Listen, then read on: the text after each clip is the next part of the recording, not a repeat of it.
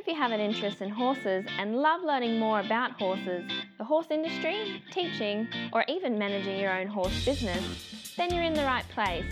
We would love you to join us on our mission, which is to improve the lives of horses around the world through the education of riders, handlers, and trainers. So get comfortable, listen in, and enjoy. This is another of our popular Listener's Choice interviews, which we're playing over the weekend. We've chosen the most popular interviews for you to select the Listener's Choice winner. If you're not sure how the Listener's Choice competition works, have a look at horsechats.com/choice for the rules and the leaderboard. Today's chat's been brought to you by International Horse College.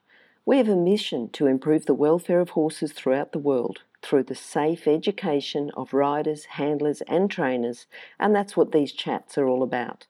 Registered Training Organisation 31352. Now today's chat's with Mark Langley. Mark's an inspirational horseman who considers how he feels when he's working with horses. He works with the horse, he guides it, involves it in the educational process, and prioritises the horse feeling better about the education he gives it. Mark gives an insight into training which puts the horse first, and he's helped many people and horses in his unique and perceptive training, which has come from the experience of starting and training thousands of horses, many of which have been highly sensitive wild horses. His knowledge of horse psychology is fascinating, and how he deals with problems and bad behaviours is something we'll be talking about in our chat today. How are you, Mark? Yeah, I'm very well, thanks, Glenys. Yes, good. You've been pretty busy, Mark. I think you're in the process of getting ready for a clinic, and I know you're off to Equitana next week. So, yeah, in between, lucky you found time for us to have this call. So thanks for the time. Oh, no worries at all. No, it's a pleasure. Good. Now, Mark, we normally start people off with a favourite quote, and I know you've got a couple for us that you use often in your clinics. What would you like to talk to people about? What are the main ones? Well, one of the favourite quotes that I tend to be quoting a lot to people, and it's sort of a quote that I don't think it actually originally came from the back of my brain. It was words that I read years ago. But the quote that sort of means the most, and I tell people the most, is if you push a horse away, they'll soon know where you want them. And, I'm constantly addressing that with people in their horsemanship. And the other one that sort of, helps people, I guess, take the emphasis off themselves and just, think that we're, here to help our horses. We're just here to help. So I say that quite a lot as well. We're just here to help, not to train. Mm-hmm, mm-hmm, mm-hmm. And I like the way that you communicate with them and you communicate with horses when the horses are ready to listen. So when they're listening to you, you can educate them. Yes, yeah. Yes. Yeah. Basically, my whole training revolves around trying to get people to understand their horses and know when the horse is ready to take on information. And, sometimes you're spending a whole half a clinic with somebody getting their horse ready to take on information and be connected to that person so it can accept that person. Mm-hmm. You've started thousands of horses, but I want you to think of even before you were starting and working with any wild horses, your early memories. Have you got a particular memory that you might have thought, learn something, make it a learning memory? Oh, in my younger days, I was, on the back of a horse young. I did the pony club and things like that, and we were involved, like my father was running a long-distance horse trekking business, so we were always trekking horses, mapping out trails, doing a lot of pack horsing. But, just the memories that I have, it wasn't until I started working on a property, working with a stockman, that I really sort of started to see the advantage in wanting and to know and learn more about how to get our horses softer and more connected. Because his stockman, though he sort of had a lot of old techniques, he had some nice horses, and it really made a lot of sense to me, and it just sort of gave me a bit of inspiration, I guess, to sort of want to do a little bit more and better hone my horsemanship skills, because, you sort of, when you're young, you sort of think you're going okay, but you realise there's a lot to learn. Yeah. So, Mark, from that, when you're working with the stockman, and now you've got a career with horses, you're training, you're helping people, you're doing clinics. Was it like a gradual progression? I'd like to hear a little bit more about the wild horses that you're working with and the starting them right from scratch. How old were the horses? Tell us a little bit about the circumstances that you're in then. Yeah, well, when I first, I put an ad in the paper when I came back from America with sort of, I guess, big ideas to try and, well, not big ideas. I just came back wanting to do a better job. Yep. And learn more about horses. And so I put an ad in the paper that I was taking on starters and stuff like that. Mm-hmm. And so living in a rural area, we've got a lot of people who breed stock horses, but they just push them and they come in at about sort of 3 or 4 years old and start them. But some Brumbies that I started from up north, they were hand-selected ones, and they were sort of up to 8-year-old, and they were all, like half of them were stallions that were just been freshly castrated.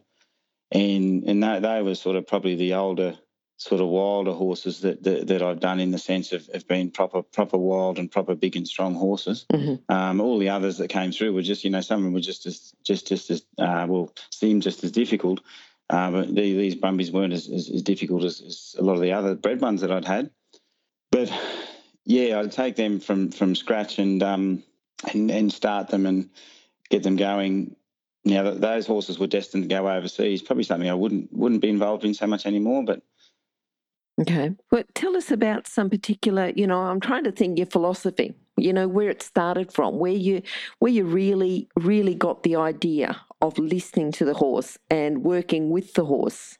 When I started taking on horses, yep. I must admit, I was just drawing on ideas and methods that I've learnt. And some methods I sort of didn't like and I wanted to change because it didn't feel right. Yep. But I didn't have enough, I guess, real experience to sort of question, because the people of those methods that I got them off, they were sort of, I guess, been around a long time and they sort of had quite a following in horsemanship and things like that. And, yes. But there was things I didn't sort of agree with, and a lady lent me a book, and it was a Mark Rashid book, and this was about probably in the early days when I was taken on horses. That was in my mid-20s, I guess. And he questioned a lot of the things that were around, and those questions were sort of light bulbs for me because they were the questions that were floating in my mind, only half answered and half unanswered. Okay, yes. And from there, I realised, and because of the wild horses that I was training, I got a lot of Arabs. Like in the old days, I was getting a lot of 4 and 5 year old unhandled Arabs, and as you know, sort of the highly strung horses, you don't want to make too many mistakes. You want to make sure things are going right and the horses trust you. And yes, and that sort of highlighted things in training which that weren't right for the horses. Mm-hmm. And from then, my philosophy basically started to believe in myself and my instinct, and yes. I just relied a lot more on instinct when I was training, opposed to, trying to follow an idea or something that someone else has got. And I relied more on my instinct because the words that I read really helped me believe in the things that myself. Mm-hmm. But it gave me a way of thinking that took me years to really understand it and properly understand it. And but from there, I started to sort of evolve. Every horse I broke in, I was evolving a little bit more. Whereas probably prior to that, I was just using sort of techniques and hoping that they were going to go okay. Do you think the book almost gave you permission to say these old ways, maybe they're not right, maybe I can explore a little bit, and from there you've started to explore? Oh, well, the thing was it was questioning new ways as well. So it was sort of, it was questioning the old ways and the new ways, because some of the stuff that's new is still got a lot of, it made me question the some of the things that I was doing, and also some of the new things that I'd learned, especially when I was overseas in America and that sort of thing. Okay. What's some of the things that you used to do that now you just, you just shake your head at anyone that would even talk about it? Yeah.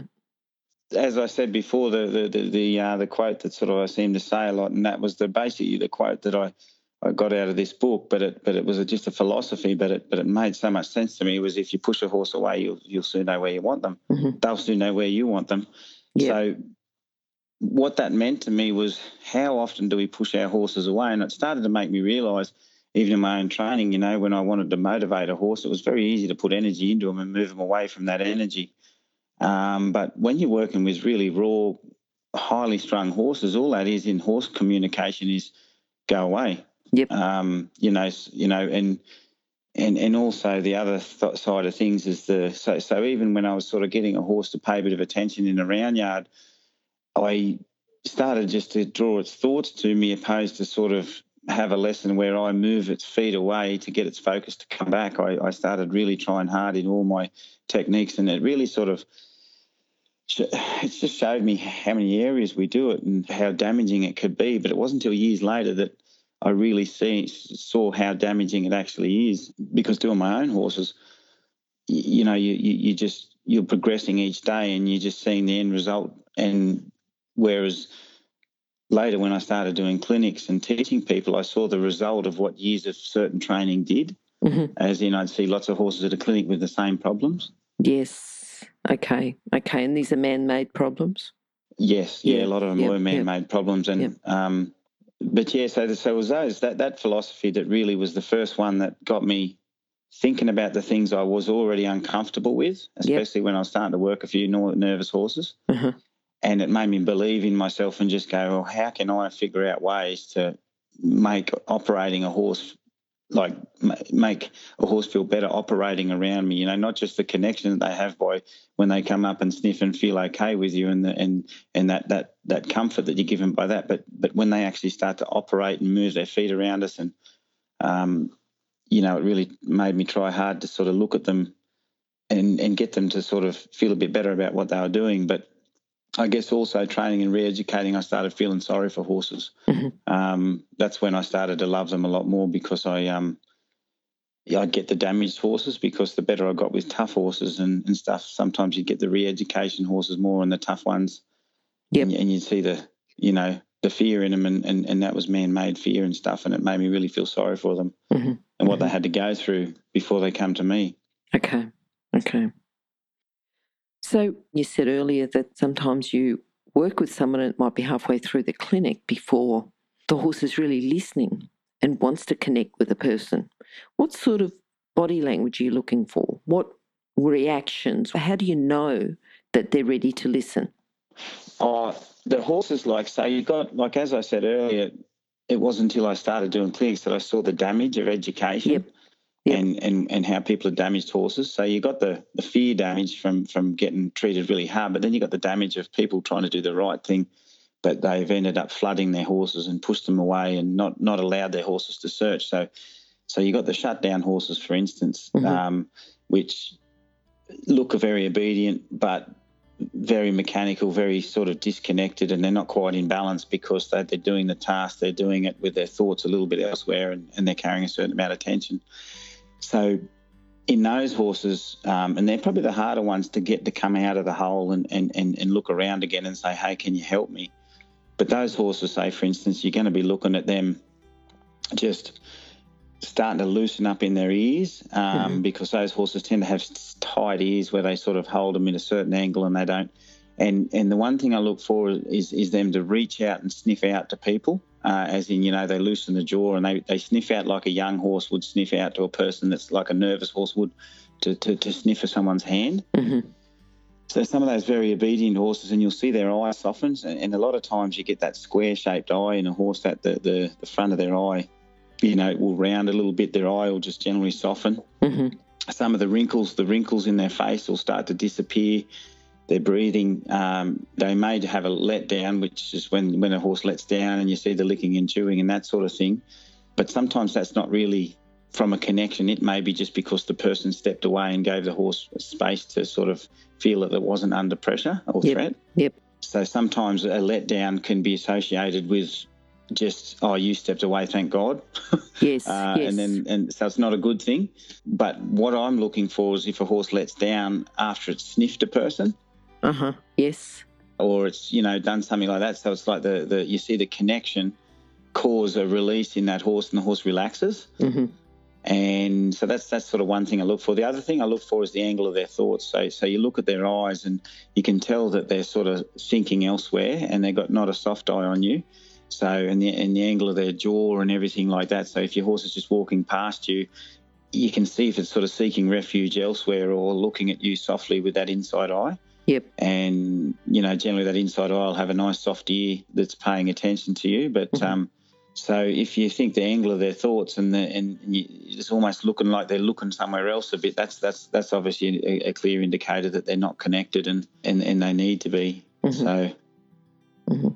Stop. I need to interrupt this chat for a hot off the press notification.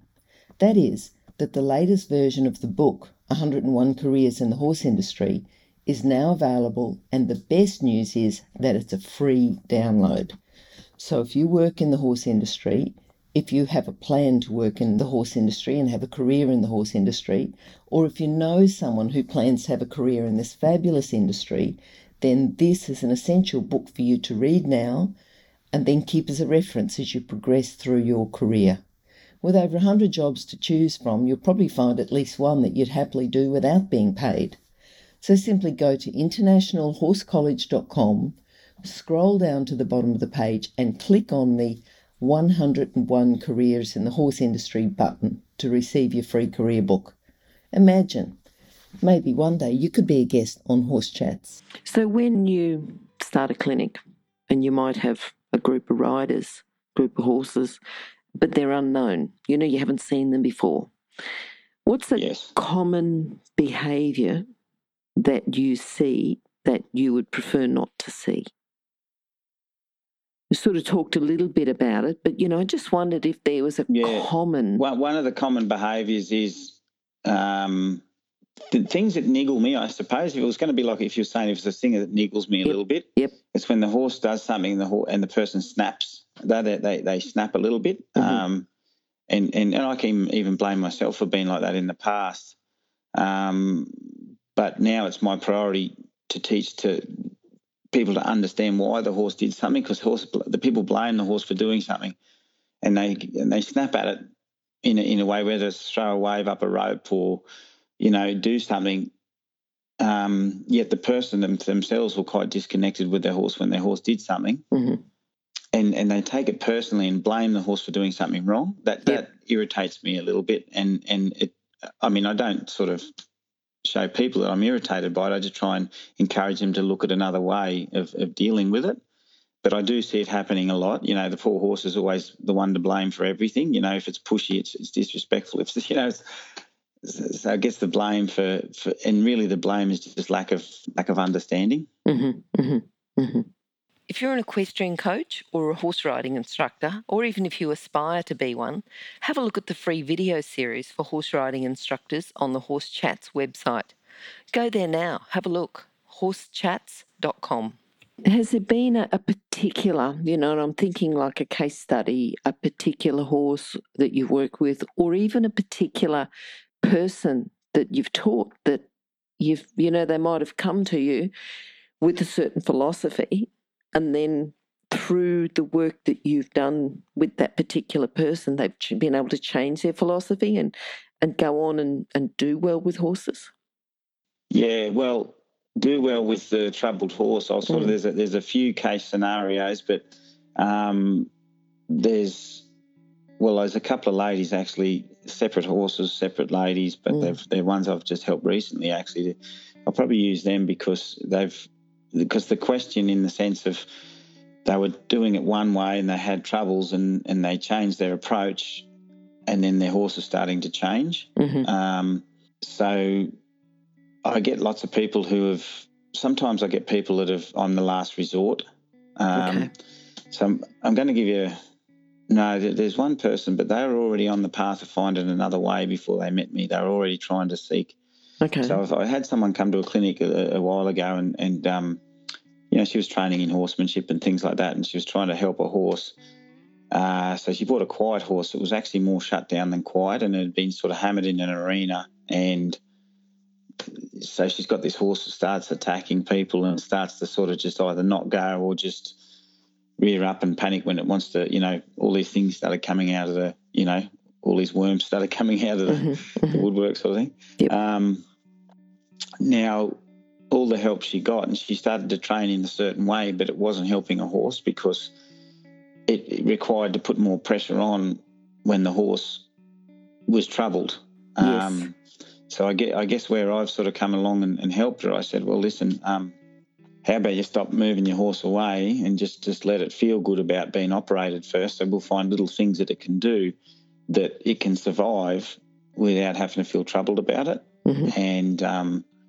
And part of that would have been just getting that horse just to sort of connect to her and just realise that she's a good place. So something I do with everyone is just make them imagine that they're a tree opposed to a sort of an alpha horse or something like that. And being a tree, it's something that the horse can always feel comfortable around, but a tree is very strong. So because I think sometimes when people get help with horsemanship, they become externally strong, as in they get, when a horse pushes them, they can use their arms or their rope or their flag or something and move a horse away.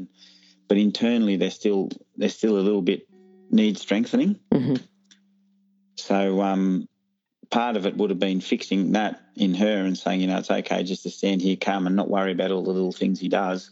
Just let him relax a little bit and feel okay. But then when we started to operate him, it was highly important that if he got cranky when she had him just like gently lunging out, instead of doing something about it, I'd just say, don't worry about it, just make him feel good, maybe draw him back and let him follow you and let him stand for a second. So every time he gets a hard eye like he wants to be aggressive, curve that thought with something else, like distract that thought with a task that might bring him back to make him feel better. Okay.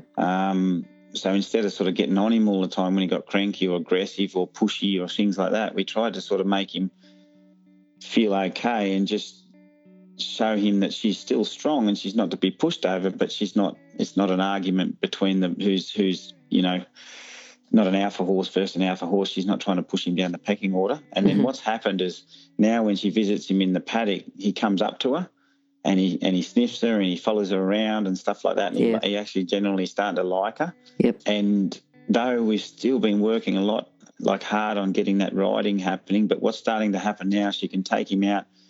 He feels good about going forward now and he's casting his thoughts out and he's carrying her along and getting confident. And every time she deals with him, there's a little less argument in the areas where there was a lot of argument. And that was really just trying to work out, one, stop pushing him away like an alpha horse. I really had to encourage her to not think like that because, when they get pushed down the pecking order, doesn't make, they just feel troubled about that anyway. Yeah. Thinking about horses like this and doing clinics and moving away from certain methods, have you had people challenge you and just say, no, that's not the right way to do it, this is the right way, and they go back to some of the old ways that you'd learned earlier on? Oh, people sometimes go away and if they've only spent a day or two with me and they don't really understand, then they'll go back to what's easy. Okay. Sometimes it's easy not to think. So when people come to a clinic, one thing I'd like to think I'm getting better at, and people have sort of said, oh, no, you're good at explaining it, is I will explain things in detail and I might have 5 different ways of explaining the same thing. So when people are listening, they actually can see and understand why you would do it one way and not the other and how your horse feels about it and things like that. So hopefully by the end of 2 days they can sort of grasp the concept. But because it is difficult and you've got to think harder, so even when you apply feel, it's not just about, oh, yeah, this will do. You have to be more particular. You have to watch more. You have to take in more information. So it can be difficult, but the end result is a horse that feels better and is much nicer to work around. But it requires you to become a horse person, not just a method follower. Yes. But that's my motive is to teach people to be a horse person. And at the clinic, people are like, they'll probably challenge me after the clinic and talk about me. I'm not sure, but at a clinic, I've not been challenged too much. I have had people question, well, why wouldn't you just do this? And then I'll say, well, I wouldn't do it because of this. And you can see your horse thinking here and see that and see the tension rise there. And I give them a scenario and explain it and I show them through their horse and they go, oh, yeah, okay. I can see that now. I can understand that.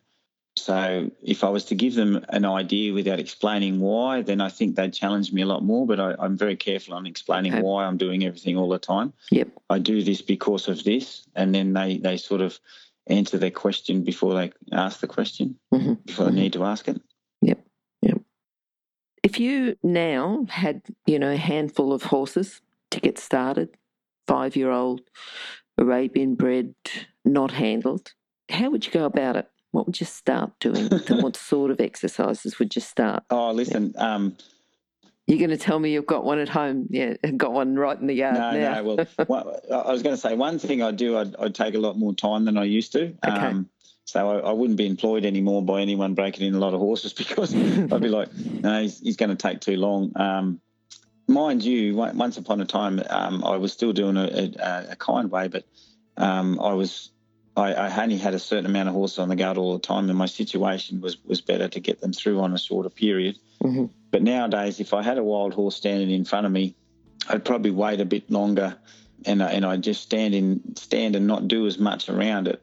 So even though I thought in the early days I was helping them, I was making things happen too quickly, whereas I would stand and encourage things to happen through them finding me a little bit more instead of me constantly managing the environment just to make things happen. So if I had a wild horse in a round yard, for instance, instead of creating a stimulant to get it to sort of focus, I'd probably just, and even in the old days, I'd just wander around them, but I'd probably just stand there and watch it for longer and just watch it and just till I can really understand it, and then I'd start to make some decisions on what I'm going to do next. I think even though I sort of stood in a round yard, even in the early days, and just waited till that horse just settled, and I think I'd watch a bit more about, where which eye they think through the most, which eye they do this, and how often they pay attention to me, how often, if they don't at all, and I'd probably let them just bring their attention to me without me doing much at all.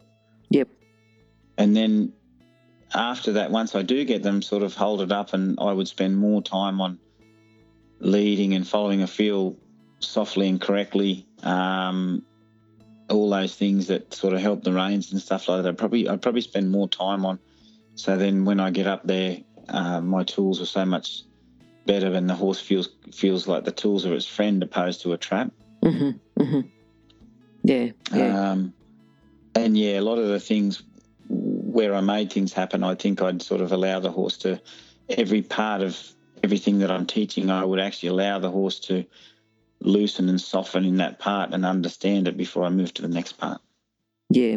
And I think what you said there, it sort of backs up your philosophy, just watching it, guiding and involving it, but when the horse is ready to be guided and involved. Yeah.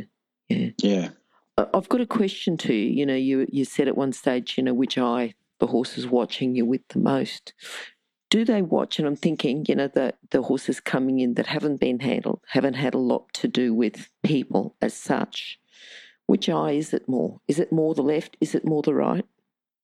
I've heard it's more the left, and I haven't, when I was sort of working with unbroken horses, I didn't have the thoughts of even thinking about that. But I've heard with people doing a bit of research now that it is more the left. But is it more the left? Is it more the right? What do you think? Yeah, listen, it's an interesting one. Yeah, I'd probably say, like predominantly, you might get more left-handed people and right-handed people and left-handed people. Yep.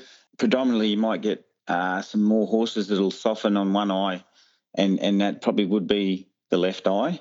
But I don't know how many horses that I've come across that I've had to walk up on the right eye. Okay. And I could only connect with them on the right eye. So I would never go and expect him, but you might say that more of them are going to look at you a little bit better with the left eye. Yep. In saying that, though, like, when they talk about imbalance in horses, I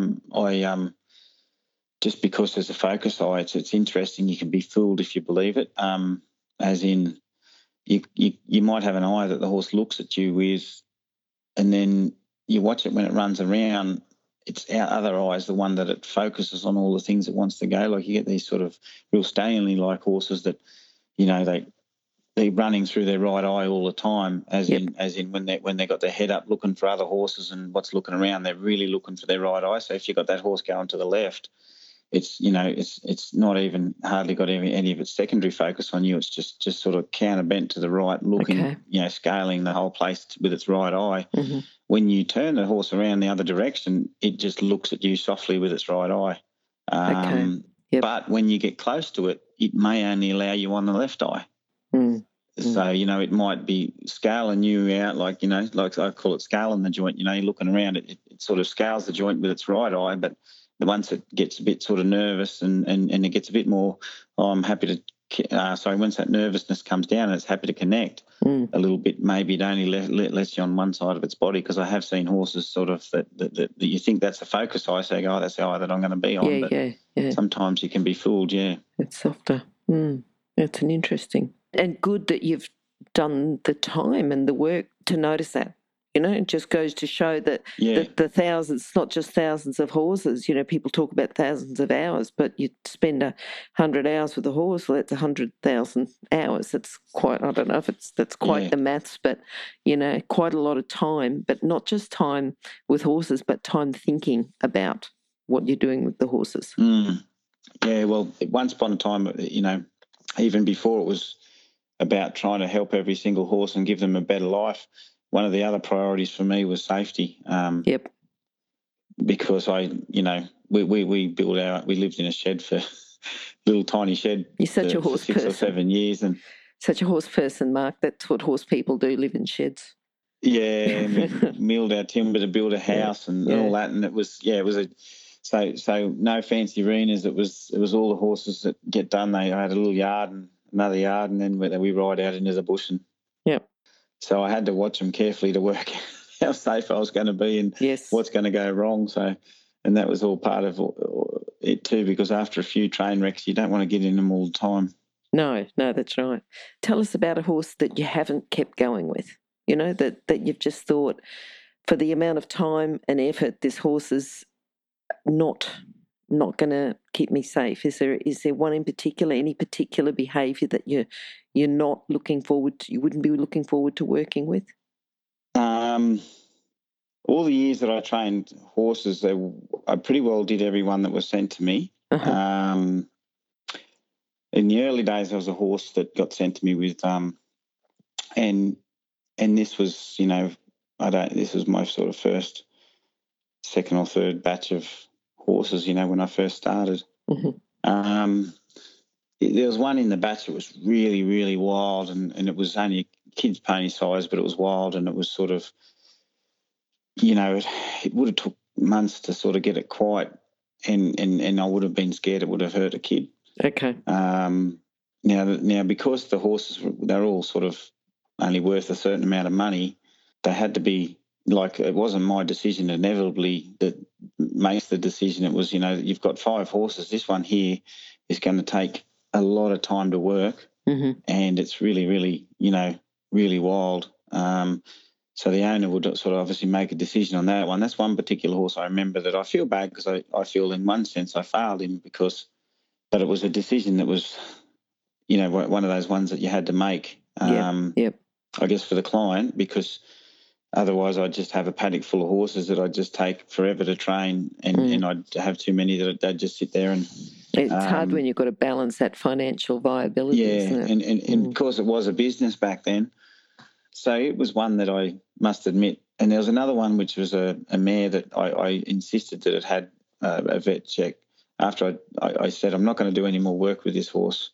It was an Arab mare who was very, had a lot of anger in her, very sour-looking type mare, and more particular than all the horses that I've been working with. And because she sort of stood out to me, I said to the owner, listen, I've only done sort of 2 weeks, which equates to 10 lessons. I've done 10 lessons with her.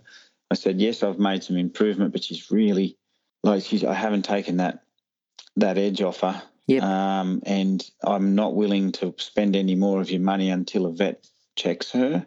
And I believe she did have some problems, ovaries type problems. But yeah, it was one of those decisions that I thought, unless I have a second opinion on this, I'm not willing to work the horse because I if I could just keep working it, and I can't help it, then it's not worth working until someone else can sort of work out how to fix it if there's some other problem. Yes, because training's one thing, but if the horse is in pain physically, it's a bit different. Yeah. But over the years, I basically got to send every horse.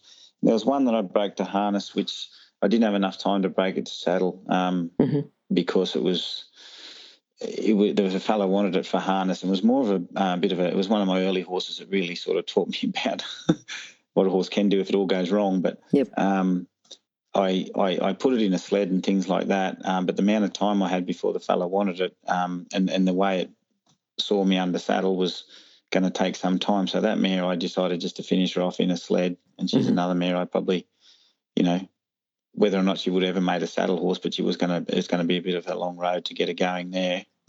Yeah. Okay. Out of all the things, you've been working with horses for a long, long time, ever since very early. What makes you the proudest? Oh, one of my proud situations, one time when I felt really proud, it was recently a lady who I was working with, and it's more so now the people I work with and the horses that I manage to help, I think, that makes me the proudest. Yep.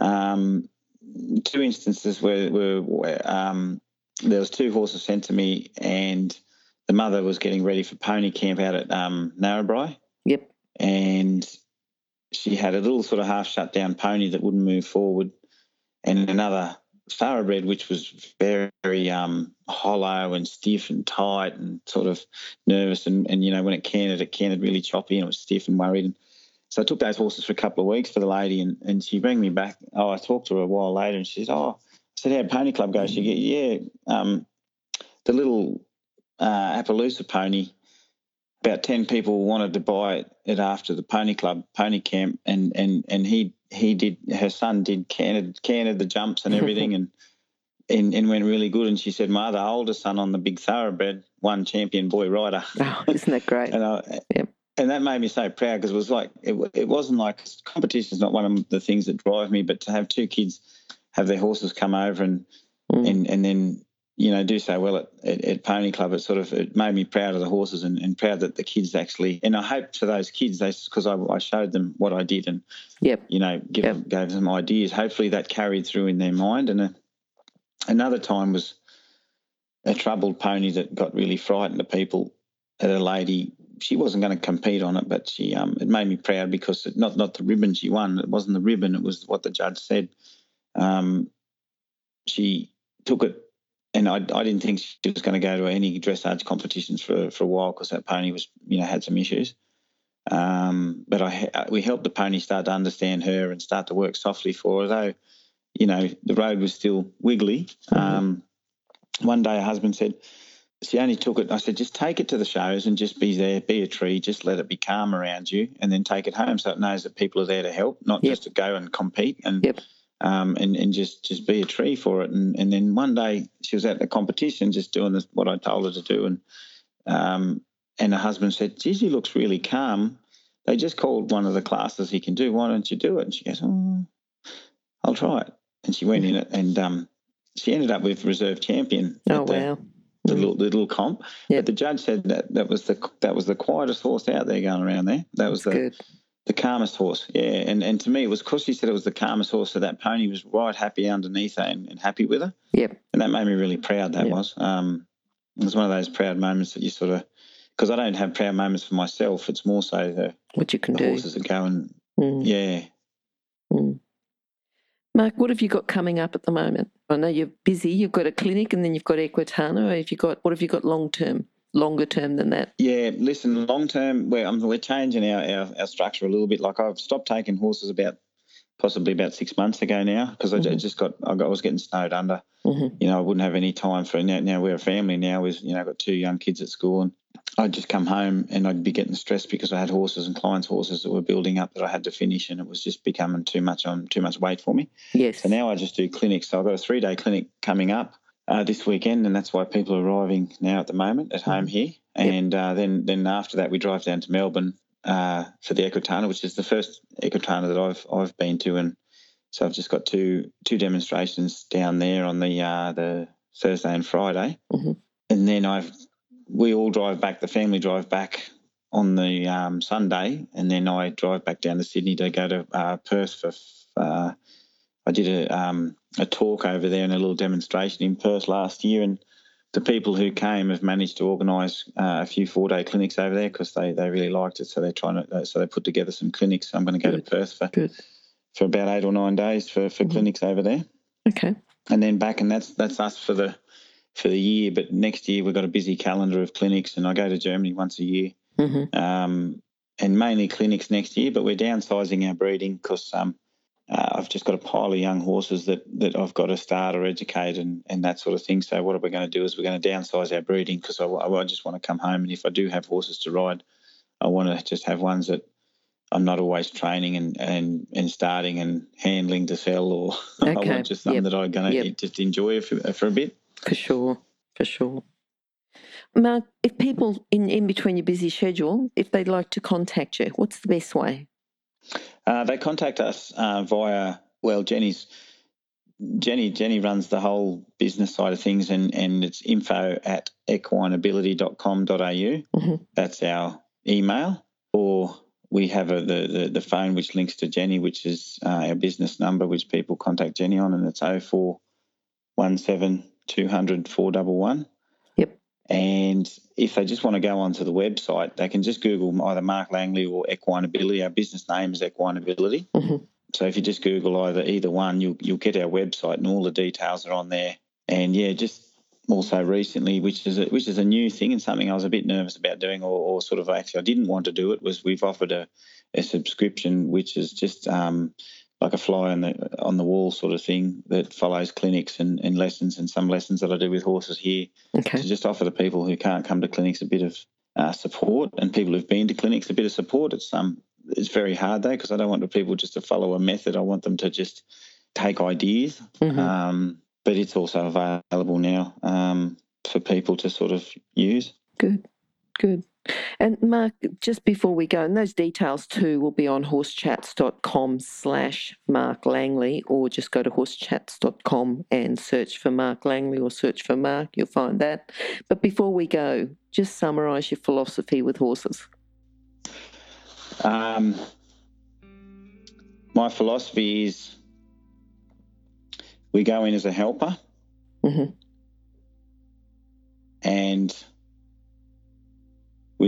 if we take them from the herd, we have to replace them with the herd, and that's us, and that's the way they feel around us and the connection they have with us. And when we operate them, we have to operate them in a way that allows them to search and makes decisions for themselves, and so they can feel good about what they're doing, and then our ideas can become their ideas, so them enjoying connecting to our ideas. Yep, good. Mark, we'd love to have you back again. I hope to talk to you a little bit more about that and how we can get you back and, have some more of your precious time in between your clinics and everything else you're doing. So hopefully we'll see you again back here very soon. Thank you very much. Thank you. I've enjoyed it. Thank you. Bye-bye. Thank you. Bye. If you've enjoyed this chat, then please comment, rate and subscribe. If you'd like any changes or recommendations for guests, then please contact us through horsechats.com. And while you're online, have a look at the government-accredited courses at internationalhorsecollege.com. Registered Training Organisation 31352. Remember that our comments and instructions are general in nature and do not take into consideration your individual horses or your individual ability and circumstances. If you enjoyed this podcast, then please leave your comment below.